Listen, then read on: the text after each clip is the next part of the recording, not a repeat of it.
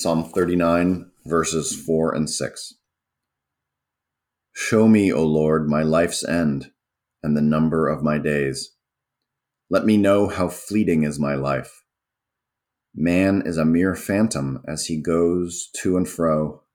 He bustles about, but only in vain. He heaps up wealth, not knowing who will get it. This psalm is similar to some of the things written in this Ecclesiastes. That man is a mere phantom. As he goes to and fro, he bustles about, but only in vain. He heaps up wealth, not knowing who will get it. This is a pretty low view, actually. It's a low view of humanity. It's like, don't think you're masters of the universe, as we've said before. You're like a phantom. You're like a mist. You're here today and you're gone tomorrow, but eternity is going to outlast you. And there's a phrase, it's a title of a new book. It's called Low Anthropology. Low Anthropology. In other words, have a low view of humanity. It's written by an old friend of mine, David Zoll. And the book is blowing up. A lot of people reading it and talking about it.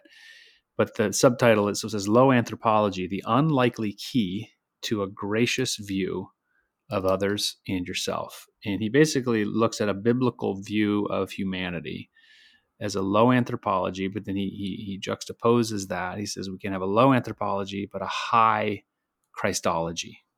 Low anthropology and a high Christology. In other words, Jesus is exalted when we don't think too highly of ourselves, when we realize our need for him, when we realize, like it says here in Psalm 19, that man is a mere phantom.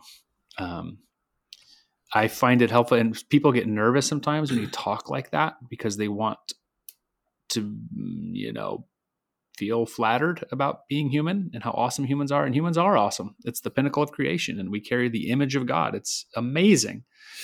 But also, it's, just consider our tiny, tiny, tiny presence in the scope of the whole universe created by an even larger God. And when we have a right view of ourselves, then we can exalt Christ better. I think that book sounds very interesting. I think in a previous recording that we talked about my encounter with anthropology at the school level, at the college level. And I talked about how they defined man. And I guess it was high anthropology. I don't know. Toolmaker. They were trying to figure out what distinguishes us from the animal kingdom. And it was science in the modern sense of being essentially anthropomorphic itself. And there really is not a God at play. It's all about evolution. And I just think it's very interesting, this low anthropology. I think that's a very interesting concept. Good title, too, thinking of the book business. I was going to deal with the time issue. Show me, O Lord, my life's end and the number of my days. Let me know how fleeting is my life.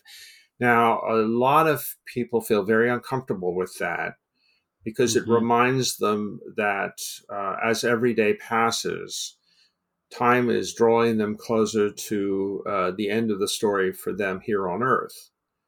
And people, especially when you're younger, this is something you want to just put the brakes on time because it's taking you in a singular type of direction. It's very superficial, but it's very prevalent in our society. But I have a funny little story. I was sitting in England in a conference, and it was filled with boring speakers. And I was trying not to fall asleep. And I was near the wall, and next to me was a stained glass window. And I got my attention, and then there was writing in it. This is going back centuries, okay? And the writing was this, actually, because I probably had read it, but I never kind of saw it, felt it. And I said, this is amazing. And what did it say? It said, all flesh is grass, and all its beauty is like the flower of the field. The grass withers, the flowers fade, when the breath of the Lord blows on it. Surely the people are grass. The grass withers, the flowers fade, but the word of our God stands forever. Amen. And, suddenly it was like electricity went through the room and the boring speakers disappeared. And the power of the word of God was right there in a window right next to me. And I just felt so blessed to see that. And I didn't read it in full. It's in Isaiah 40, starting with the 6th verse.